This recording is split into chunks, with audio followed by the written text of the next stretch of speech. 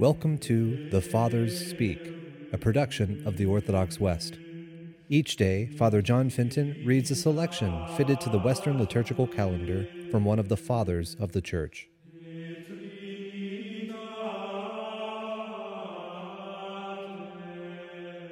On this Holy Wednesday, let us listen to a portion of a homily by our Father among the Saints, Leo the Great. You stand out, Judas, as more wicked than all the rest, and more unhappy. For penitence did not call you back to the Lord, but despair drew you to the noose. If only you had waited for the completion of your crime until the blood of Christ had been poured out for all sinners, you would have put off the gruesome death of hanging. When so many miracles of the Lord and so many of his gifts tortured your conscience, these mysteries at least would have called you back from your rash deed, the ones you had accepted when already at the Paschal meal you were detected in your treachery by the sign of divine knowledge. Why did you distrust his goodness, who did not refuse you the communion of his body and blood, who did not deny the kiss of peace to you coming to arrest him with a crowd and a cohort of armed men? But as you are an incorrigible man, a breeze passing and not returning, you follow the madness of your own heart. With the devil standing at your right hand, the wickedness that you had armed against the chief of all the saints, you have now turned against your own head. Since your crime has surpassed all measure of punishment, your wickedness makes you the judge, and your punishment allows you to be your own executioner. God was in Christ, reconciling the world to himself, and the Creator himself was bearing the humanity that was about to be restored to the image of its Maker. Marvelous works of God had been accomplished, works that the prophetic spirits had foretold were one day to be done.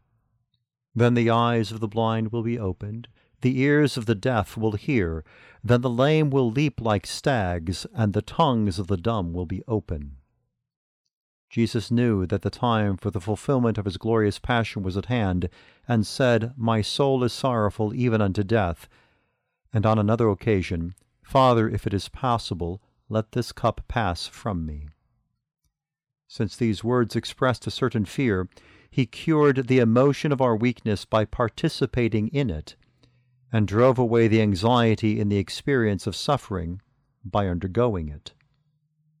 In us, therefore, the Lord trembled with our terror, that he might clothe himself by the putting on of our weakness, and wrap our inconstancy in the firmness of his strength. He had come into this world as a rich and merciful ambassador from heaven.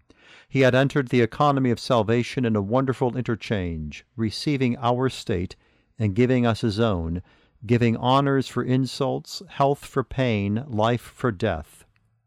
He, whom more than 12,000 of his angelic legions could serve by annihilating his persecutors, preferred to accept our fear rather than to exercise his own power. Blessed Peter, the apostle, was the first to learn how much this humility bestowed upon all the faithful.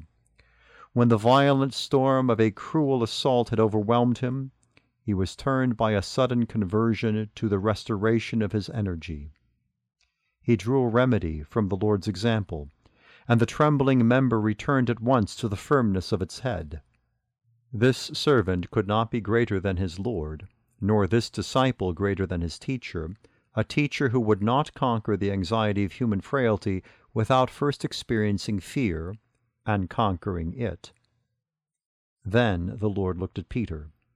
Standing amid the insults of priests, the lies of witnesses, the injuries of those who struck him and spat on him, he met the troubled disciple with his eyes, the same eyes with which he had foreseen that Peter would undergo a struggle.